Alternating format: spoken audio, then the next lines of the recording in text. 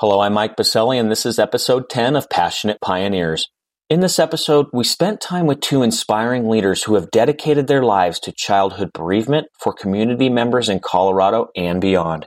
Dr. Brooke Griese, co-founder and recently appointed board member, founded Judy's House in 2002. Judy's House is a national leading freestanding organization devoted solely to providing research-based care to grieving children and their families. For over 15 years, Judy's House has supported nearly 10,000 youth and caregivers by being focused on a vision that no child should be alone in grief. And recently, Brooke and the Judy's House Board of Directors appointed Jessica Maitland-Mayo as their new CEO. During our time together, Brooke shared her very personal family story of how her husband experienced childhood bereavement, her professional background that prepared her for her mission in life, and how Judy's House came to be. Additionally, Jessica described how Judy's House provided loving and life-changing care to her family during unspeakable tragedy, and how this experience has perfectly positioned her to lead Judy's House today and into the future. And because of the generosity of their donors, there is no cost to families receiving care and services from the Judy's House staff. Before we dive into the podcast, it is my hope you will consider donating to Judy's House and share with your networks the humbling work this inspiring organization is delivering to so many in need. Simply visit www.judyshouse.org/donate. This link will also be included in our episode notes. I am honored to highlight the work being done at Judy's House, and I look forward to having you a part of their journey.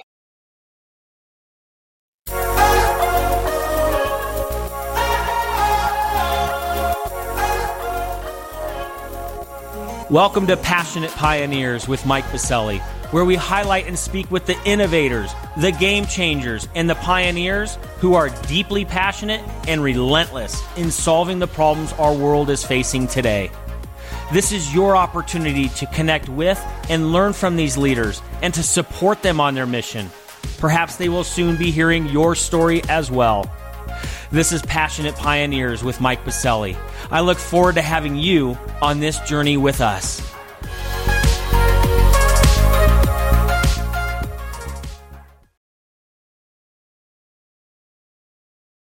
Dr. Brooke Griese and Jessica Maitland-Mayo, welcome to our podcast, being recorded at Halo Creative Labs, located inside of Angel MD's headquarters here at Catalyst, our healthcare innovation campus in downtown Denver.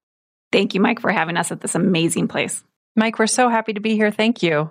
Well, I'm honored to highlight the incredibly important work being done at Judy's House here on the podcast today. Brooke, as a trained professional and national expert in childhood bereavement, I'm looking forward to learning more about this critically important matter that impacts the development of our youth and the positive impact your organization is having in our communities. And Jessica, as the new CEO at Judy's House, I am eager to discuss the vision you have for the future of this amazing organization. Before we discuss this pioneering work, I want to give a bit more context as to the impact childhood bereavement has in society. According to the Childhood Bereavement Estimation Model, an estimated 1 out of 14 children in the United States will experience the death of a parent or sibling before they reach the age of 18. Almost 5 million youth in our country are bereaved, and the number more than doubles by age 25 to 12.8 million people. As you're both fully aware, childhood bereavement is a prevalent and critical public health issue that can have a profound impact on future well-being. Experiencing a significant death loss during childhood often results in profound stress and adversity, and without appropriate support, can derail a child's development. For the millions of youth who are bereaved, access to comprehensive grief-focused, trauma-informed care and resources is essential. Brooke and Jessica, I had no idea how far-reaching childhood bereavement is, and I'm humbled to be able to learn more from both of you and for our community to hear about the inspiring work being done at Judy's House. But before we dive into this incredible work and the mission at Judy's House, let's break the ice a little bit. Let's get to know both of you and talk about one of the questions that you will randomly select. Okay, what do we have? Oh, a favorite place. Okay, Brooke, why don't you kick us off? The favorite place you've ever been to and why? Ooh, okay.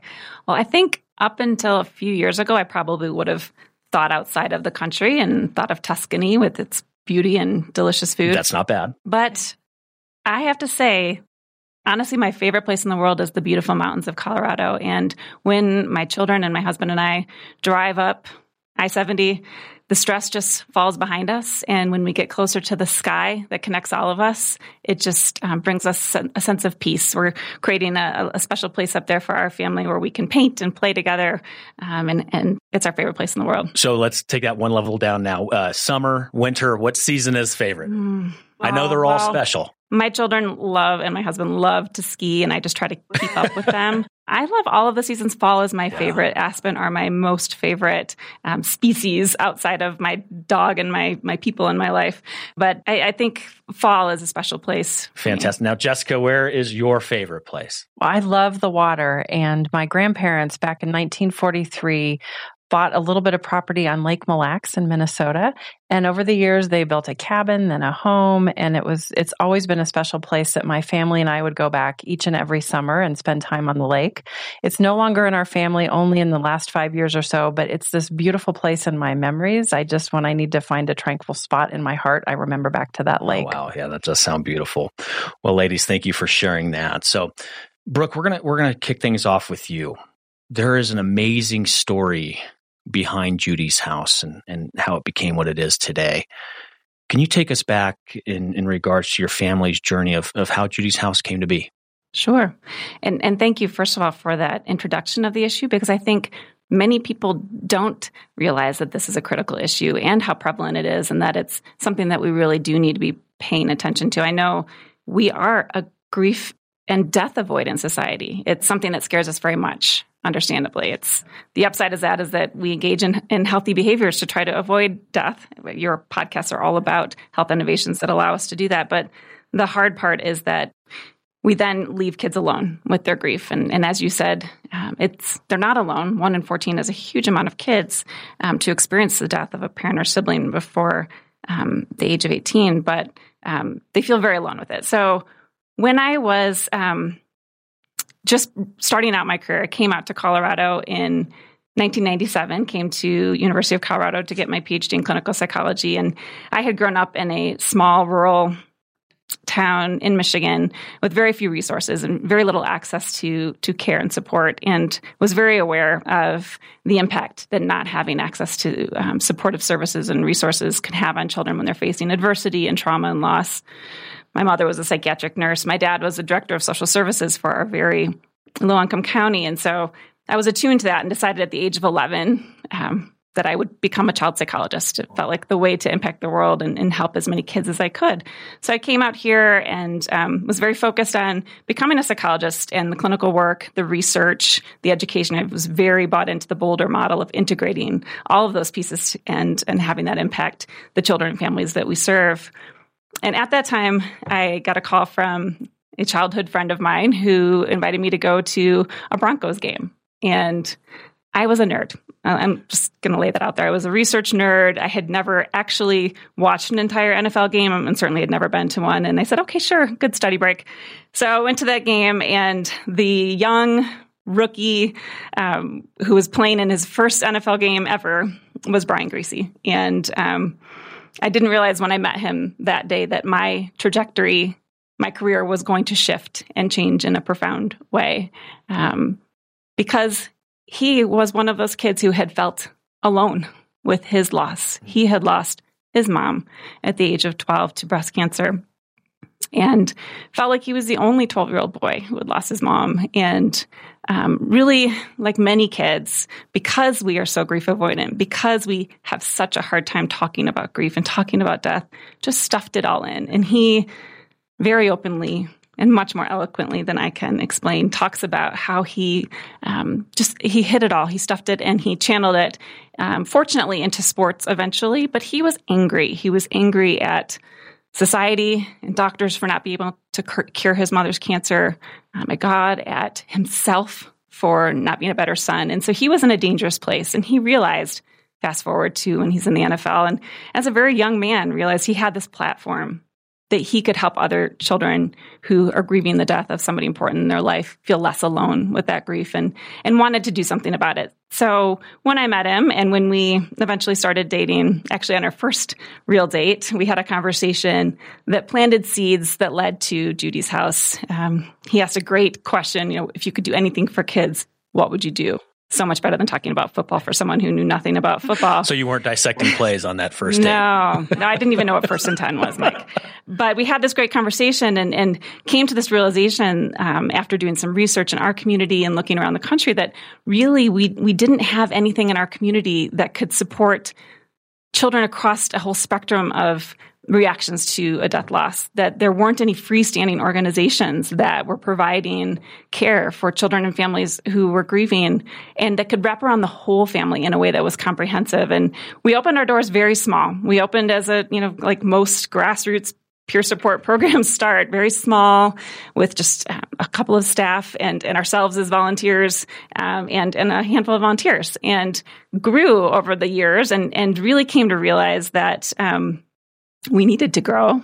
The demand was overwhelming. We outgrew our first house within a few years and moved into a much larger house. And now we're in, actually we have two 1800s, early 1900s buildings. They are beautiful. They're beautiful buildings and they're safe and comfortable spaces that are an easy door for families to walk through. And that was something that we really talked about, was that for Brian, he felt that the getting help for his grief meant going to a sterile clinical environment like when he was a kid, and that the message he got was there was either something wrong with him or something wrong with the way he was grieving.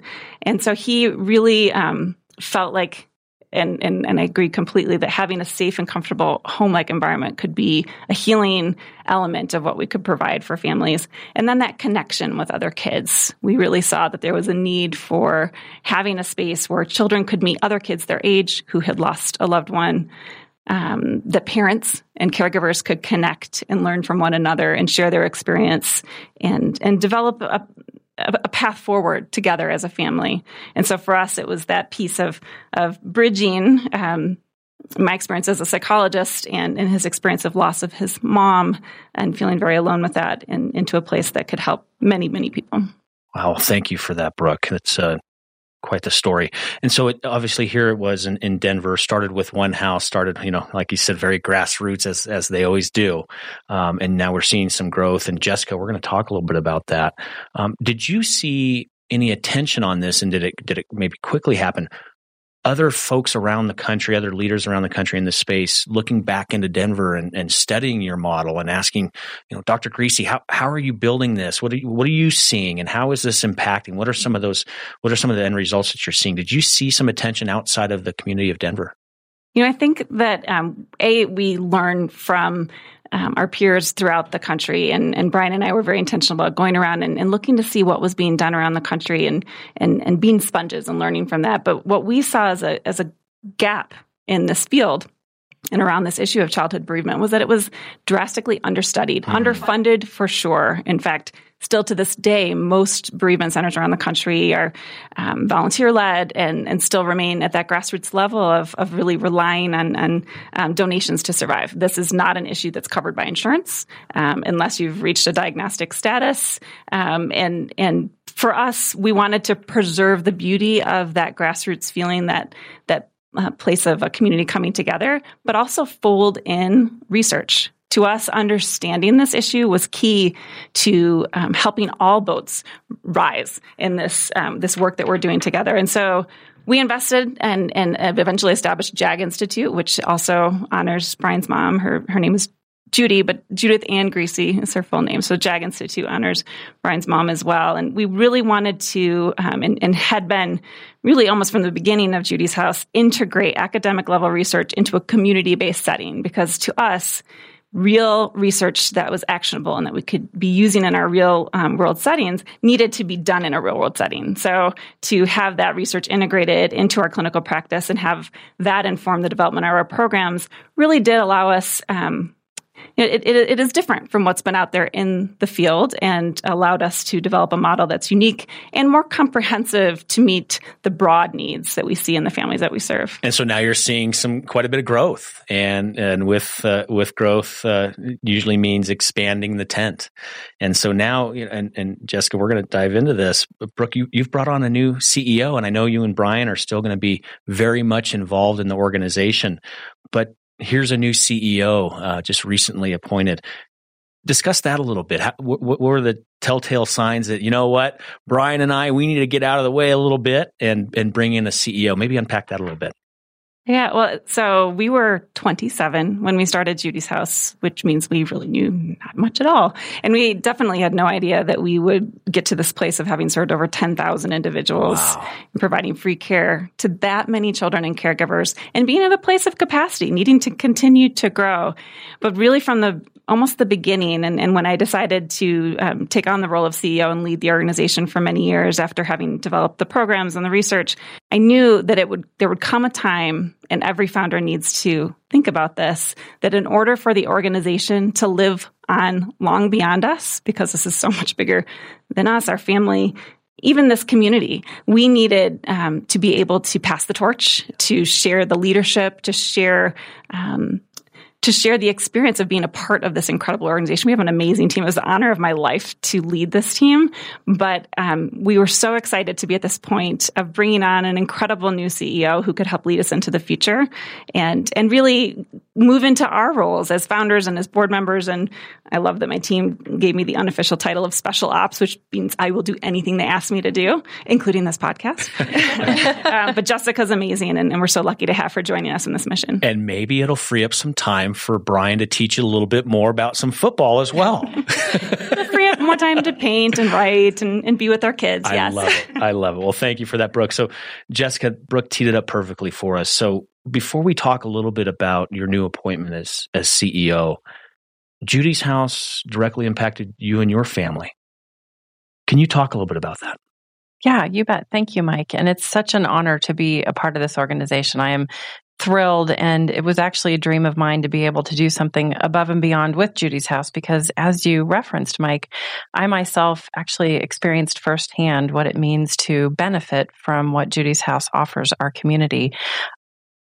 A little more than 6 years ago, my husband of 20 years died, and he died by suicide, which I actually learned how to say that at Judy's House, that he died by suicide. And at the time, I had 2 kids. My son was 7 at the time, and my daughter was 11. So very tricky ages under any circumstances. And when I talk about my experience, I think I felt like any mother would, and that your first and foremost thought is, I just need for my kids to be okay. And I will do absolutely anything to ensure that to the best of our ability, we can support them through this time while also supporting myself through that time. And as Brooke referenced, and you referenced, one of the amazing things about our organization is that we do wrap our arms around the entire family. So that trick of how do you support a grieving parent who is trying to in turn support their grieving children, it's a tricky scenario to do all of those things at one time.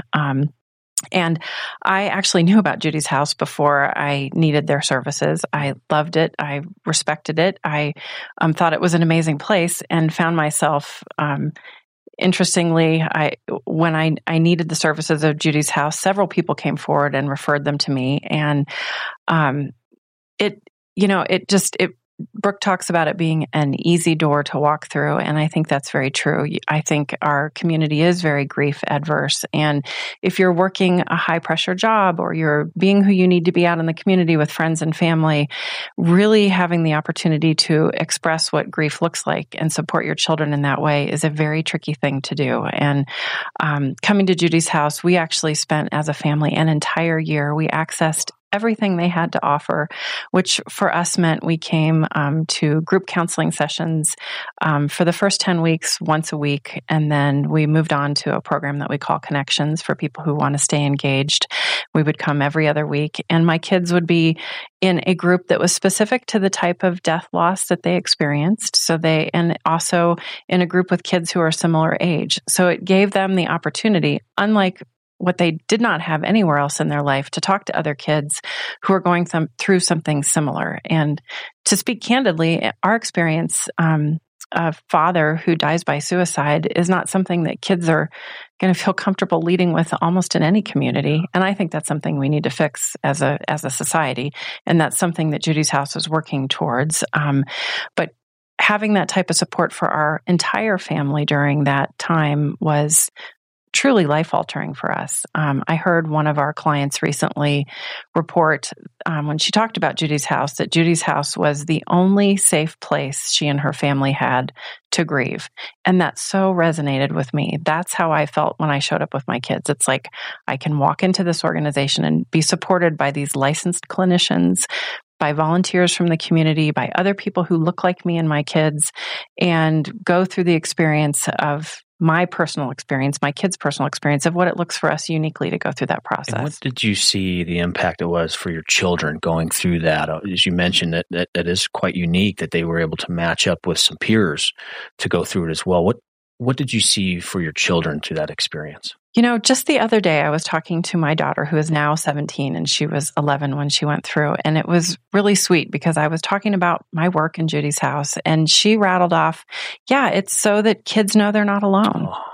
And for her, that's our mission. That's our vision. That's why we exist. It's so that kids don't feel alone, so that they feel connected to others who have gone through a similar experience, so they don't feel other in this world. I think this world, by its very nature, can easily make all of us feel other at times. And then you add in the layer of a death loss on top of it. So I did watch as both my children in their own way would look forward. It was hard work to be there, but look forward to going to Judy's House because they didn't feel alone. And the type of connection around a shared meal, around an activity, around a conversation, but with others who were going through a similar experience. And it helped them gain their footing as best as you can. The work also becomes your own.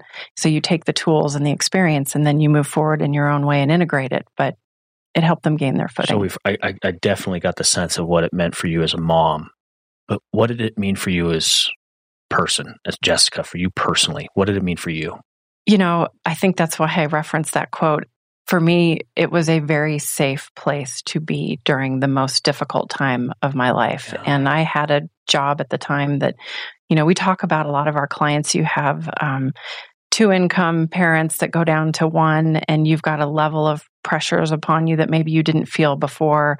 So you just kind of need to keep going forward in your world during that very traumatic time. And to know that there was one place I could go each week to be surrounded by peers that had a similar experience, I felt that I had support. And the other thing, and I've said this before, quite honestly, I was hesitant when I first showed up because I wanted to make sure that if I came, it was a safe place for the support I needed. And one of the things that makes our organization so unique is the fact that we are run by licensed clinicians. And the genius of Dr. Greasy and her husband putting this on the map, it is unlike many other facilities in that the training level and the level of skill, we showed up as a family with complexity.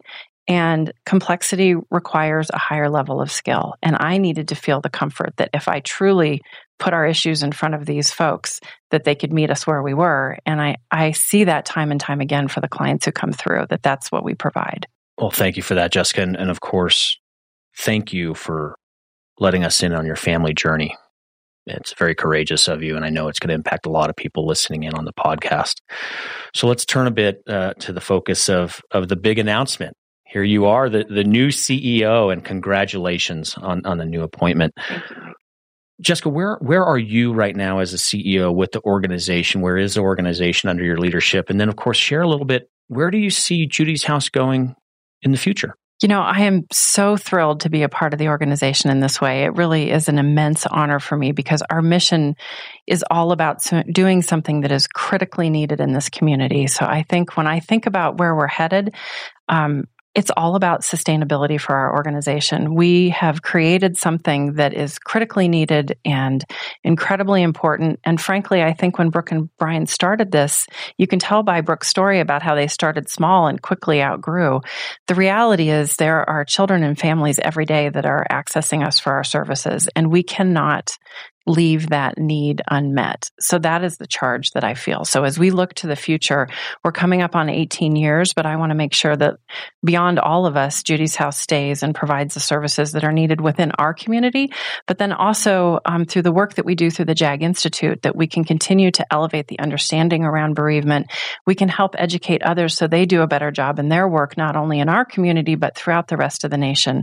I think there's a huge altruism behind our work that we truly feel if we put our efforts into studying and providing what we find to others, at the end of the day, that's the best way to impact this horrible number of children and families that are battling against these issues, and oftentimes in an unseen way. So a variety of things we're trying to achieve, but a huge part of it is really just elevating the understanding that this truly is a critical public health issue for everyone. And, my experience as a client and my experience at Judy's House as a worker, it is an amazing unifier of our society. When I sat in my group, there were people from all over the city, frankly, all over the state, different socioeconomic backgrounds, different racial backgrounds, different experiences, so many things that were different. But what brought us together was a shared experience, which is a beautiful thing in our community. And if we can highlight that and continue to bring that opportunity for others to feel that type of connection. So sustainability, so that work does not go away. And if I can just say one more little thing about that, because when I think about sustainability, I know I should probably talk about our balance sheet or our income statement, and I can do all that. But really, when I think about sustainability, what I think about, there's this amazing place in our house. There's stairs going down to the basement. And the kids who have come through the program, one of the activities we do with them is we have them trace their hand and on construction paper, and then they write a note to the kids who are going to come after them. Because sadly, we know that there will always be kids that come after them. And their notes, if you walk down the stairs, and I love doing this, you can read the notes from these amazing kids who are leaving a message for the kids who come after them. And they say things like, "It's okay to be angry. Judy's House will help you. Don't be afraid to cry." Or whatever they are, there's these beautiful notes that are for the kids that come after them. And I feel strongly that my role and our role and the organization's role, with our board's support and the community's support, is to ensure that those messages go on to the next kids that will need them. So we need to remain in existence. And that's really the biggest charge. That's beautiful. Thank you, Jessica. And Brooke, we're going to turn back to you a little bit. So, of course, we want to discuss a few action items from this amazing work, 18 plus years in, with Judy's House. What are 2 or 3 action items that our community can implement with the work and mission of Judy's House? I'm so glad you asked, because we are all about action. Good. But starting first with our vision, though, as Jessica said, our vision is pretty lofty. Yeah. It's that no child should be alone in grief anywhere.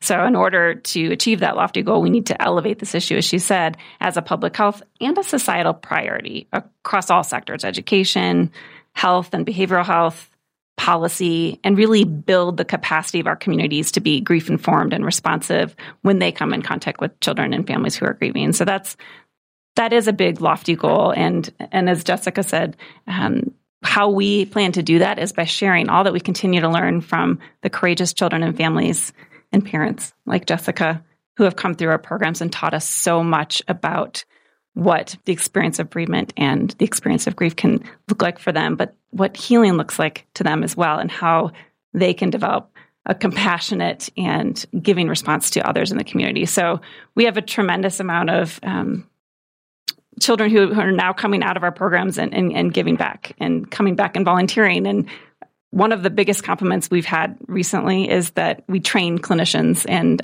future clinicians, and several of our interns who have come through our program were actually clients who came through our program years ago, and were inspired to go into this work because of their experience at Judy's House. And it's exciting for us that a service that is preventive in nature, that can help promote resilience for families is something that people are actually wanting to go into as a career now because of this work. But in terms of your listeners, like what can community members do? I think there's a lot they can do. I think they can, first of all, educate yourself and your community. So go to our website, learn more about the supports available, like Judy's House and JAG Institute, in your community.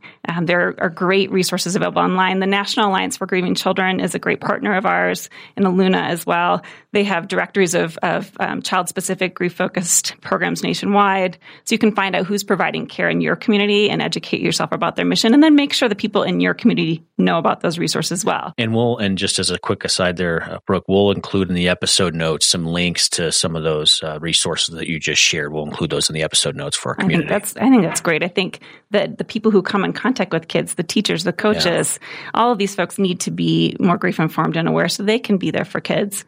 And secondly, lending your time and talents. So like Judy's House and JAG, most bereavement centers rely on the generosity of the community to serve the fraction of those nearly 5 million people that you talked about. The New York Life Foundation is one of the largest financial supporters of childhood bereavement nationwide, and we're grateful for their contribution and partnership in this mission, this field.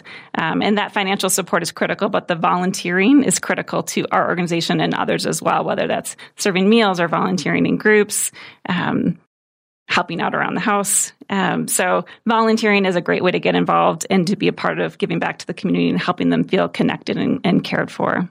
And Jessica, do you have one action item from your perspective? I think really being an everyday hero to those folks out there that are going through grief and showing up for them, I think is oftentimes in our society, folks don't know what to do when you come across somebody who is experiencing a death loss in their life, and to just be present and to be supportive and to engage in conversation and be there for them. And to tie it back a little bit, you both just highlighted it a couple moments ago regarding language. You mentioned that some of the children that have gone through the program, they trace their hand and leave a message for the ones that will be coming after them. And then you mentioned about talking about it in our communities. Dr. Ben Miller, on an earlier episode, he's the Chief Strategy Officer of Wellbeing Trust. He said something so profound on his episode. He said, language changes culture. Language changes culture. And so to know that, hey, we need to be talking about this, and that's okay. And let's make sure that we're putting that into our language and into the conversations we're having with our fellow community members. Like Jessica earlier said that her husband died by suicide. We don't say committed suicide. We are careful with our language, responsible with our language. And that matters for the kids who are watching and learning how to grieve and live and be supportive of others who are grieving. I do want to put in a plug for National Children's Grief Awareness Month, which is November, this upcoming month. And the third Thursday of the month is always Children's Grief Awareness Day, and that's November 21st this year. So we're joining the National Alliance for Grieving Children and asking members of the community to be a hero, as Jessica said, to grieving families and show up in a special way. Be there for them. And you can learn more about that at childrengrieve.org. Awesome. And we'll, again, include that link in the episode notes. Jessica, we'll come back to you in just a moment in regards to how we can find out about this important work online. Thank you for sharing that, Jessica, in regards to some of the things of how we can get involved in implementing the work of Judy's House in our community. Brooke, what is one problem, need, or question that you currently have that the community can help with? I think you're helping us do it right now, Mike, and that's by elevating this issue, making people aware that it is a critical issue that needs the attention of our society. It should be a public health and societal priority across all sectors: education, health, mental health care, policy. And we need to build the capacity of our communities to be grief-informed and responsive to the needs of grieving children and families. Excellent. Thank you. And Jessica, how can we find out all this amazing work online? Where are some of the touch points online for our community to get involved? You bet. We are very active on Twitter and Facebook. So on Twitter, we're at Judy's House, and that's JUDIS, Judy's House. Also on Facebook, you can search us up as Judy's House. And then our website is judyshouse.org. So a great place to find more information and more resources as people are working to really educate themselves about this issue. I do have to applaud you and the organization. There is so much incredible content on the website that is so informative. So I do recommend that our community go and check that out on the website as well. Thank you. All right, we're going to take it home, ladies. So Jessica, I'm going to start with you, and then Brooke, you're going to close us out. Please fill in the blank, Jessica. I'm a passionate pioneer because I believe we can change the world around us through this work. I believe that sincerely, actually. I think if we can all take steps through Judy's House or just as people in the community, we can help turn society to being less grief adverse and actually becoming more grief informed and be supportive and have this as a topic that we're not afraid of and helps us embrace each other and build connection in our community. Excellent. Brooke, I'm a passionate pioneer because every child who's grieving should have access to compassionate care and meaningful connection in their community. That is what will help them and allow them to not only heal, but thrive. Excellent. Ladies, thank you for taking time today to be on our podcast, to share your story, to share your truth, and to share where you're going as an organization. I know your work is just beginning, and know that on behalf of our podcast and our community, we thank you and we applaud you. Thank you so much. Thank you, Mike. Thank you, Mike.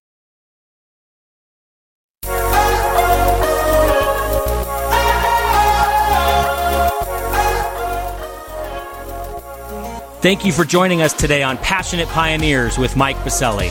We'd love to hear your feedback about the podcast so we can continue to improve this community and to further support the pioneers being featured.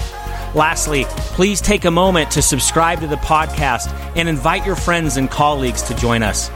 This is Passionate Pioneers with Mike Biselli. I look forward to having you back with us during our next episode.